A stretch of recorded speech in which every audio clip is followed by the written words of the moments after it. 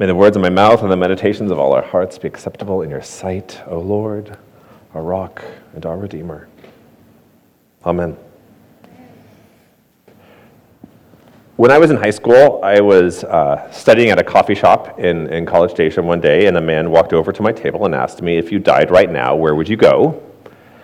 And I was a good church-going boy, and I was like, well, I hope I go to heaven. We ended up having a nice conversation. I don't really appreciate a lot of that confrontational evangelism of putting someone on the spot. I usually don't answer the best when I'm put on the spot like that, but it's an interesting question. It's a good question. What happens after you die? There's a lot of assumptions about it in churches, a lot of assumptions about it with Christians, a lot of assumptions that aren't necessarily built on the Bible. My hope is to be with God through the sacrificial blood of Jesus Christ. And heaven is a shorthand for that. Christians all over the world believe in heaven. But the language of heaven was surprisingly limited in the early church, and the Christians right after the life of Jesus. They don't talk about heaven a lot in the early church. The Apostles' Creed mentions heaven in two places, when God created the heavens and the earth in the very beginning, and then when Jesus, after the resurrection, ascends into heaven. It doesn't mention heaven at the end. It was the flesh that was healed and made whole and holy for all eternity. Heaven, as the resting place of those who died to the early Christians, would have sounded a lot like the pagan notion of Elysium in the Roman pantheon, or Mount Olympus in the Greek pantheon, or another pagan cosmological location. Yet over the last 1,700 years, the primary Christian vision of life after death is not the one that comes from the Bible, but from the cultural imagination. What do we do with this? The Bible talks about heaven, but heaven is not as so important as a dogmatic thing. It's not an aspect of the early creeds. What does it mean to believe in the resurrection of the body and the life everlasting? My friends, we are finishing our series on the Apostles' Creed. It's been a long journey. This historic doctrinal statement of faith, going from I believe in God the Father Almighty to today I believe in the resurrection of the body and the life everlasting, how God reveals God's self, and we can understand God's love for us through these words.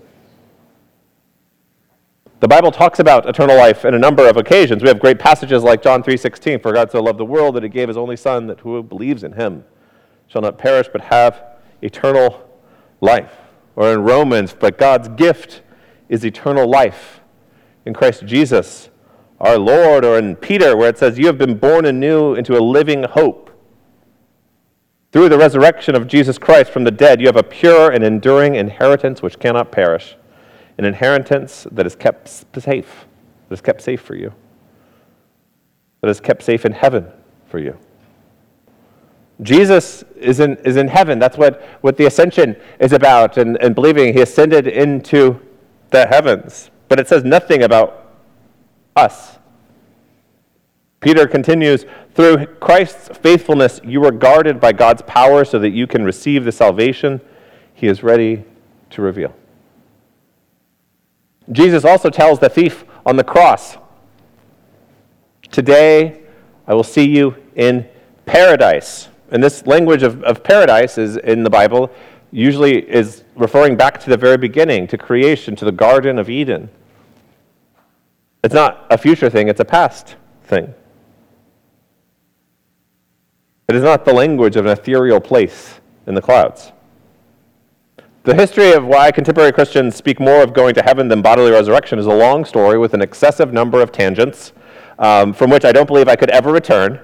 But my hope is not to tell that story, nor paint a picture of an either-or, that it's either we go to heaven or it's bodily resurrection, and never the twain shall meet. But my hope is to point out that the Bible in the early church had a certain emphasis on the bodily nature of eternal life that has a deep impact on how we treat each other and how we treat our world. The Bible talks about resurrection, like I said, in a number of places, but mostly in images. Usually not in direct things. This is what it will be like. Instead, we have images like Isaiah 25. It's one of my favorite passages in the Bible. On this mountain, the Lord of heavenly forces will prepare from all peoples a rich feast of choice wines, of select foods, rich in flavor, of choice wines, well refined. So we have wine in the resurrection. I don't know how teetotalers read this. Somehow they did. Choice wine, not just any kind of wine. I think we need to understand when Jesus in John 2, when he turns the water into wine at the wedding at Cana, he's pointing more to this than to weddings in general. He's pointing to our future with God. By turning water into wine, Jesus is pointing to the life of abundance that awaits us, that his coming kingdom offers to us. The new creation is like a party, like a feast, but it doesn't get old. That's the image I hold on to. Imagine the best party you've ever been to, but you don't get tired, you don't get bloated, you don't have to talk to annoying people. It's amazing. You just have fun. Conversation is never boring. The music is always fresh. But a party without bodies is not really a party. You can't have like a virtual party, a virtual birthday party. I mean, many of us did over the last 3 years, have a virtual birthday party, see our friends. It's nice to see faces. It's nice to have a group chat. It's not the same thing. You know, some of you were disconnected from family for many years. It's one thing to see a face. It's another to hold a hand, to give a hug. There's never a point in the Bible where our bodies don't matter. Our will matters, our heart matters, our spirit matters, but our bodies also matter. Our future with God is not just as disembodied spirits freed from the shackles of this world, as many people portray. Paul in Romans 6 states clearly the way of salvation, because if you confess with your mouth that Jesus is Lord, and in your heart you have faith that God raised him from the dead, you will be saved. If you confess that Jesus is Lord, you are not saved from your body and your soul and your everything will be cleansed, will be healed, will be renewed, reborn. It all goes back to Easter and resurrection.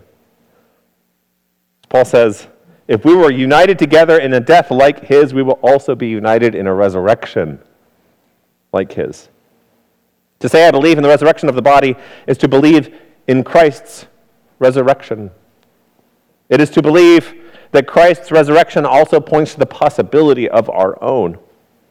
To believe in life everlasting is not to believe in just something in the future that may be nice, but that future has already begun, and we can be a part of it.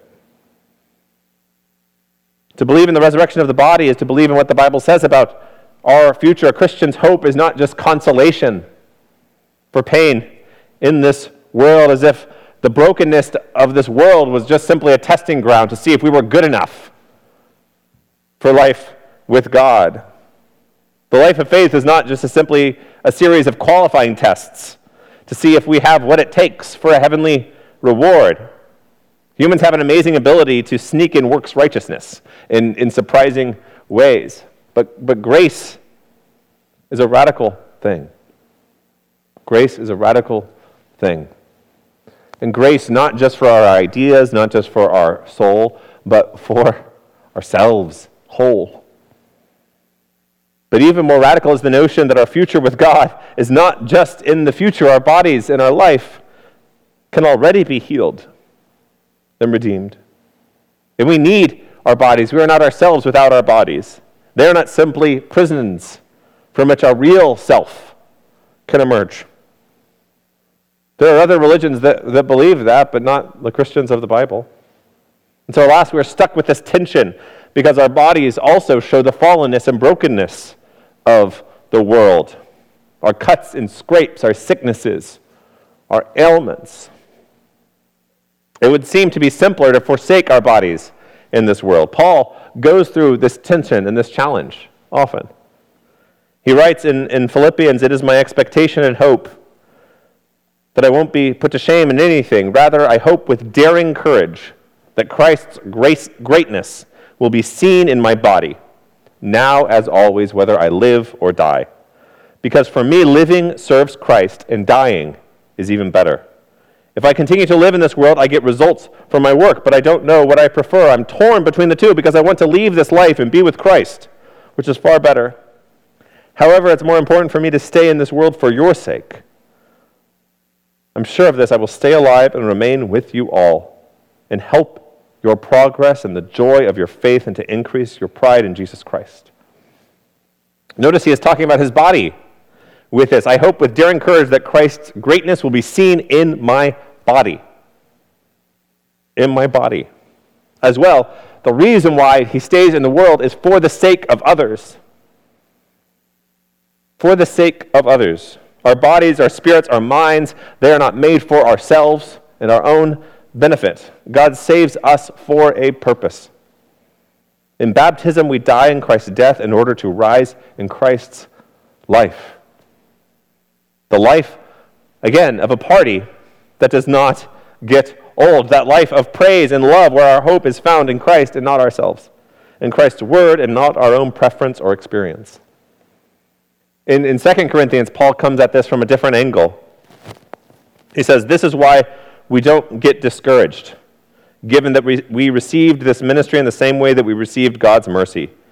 Instead, we reject secrecy and shameful actions.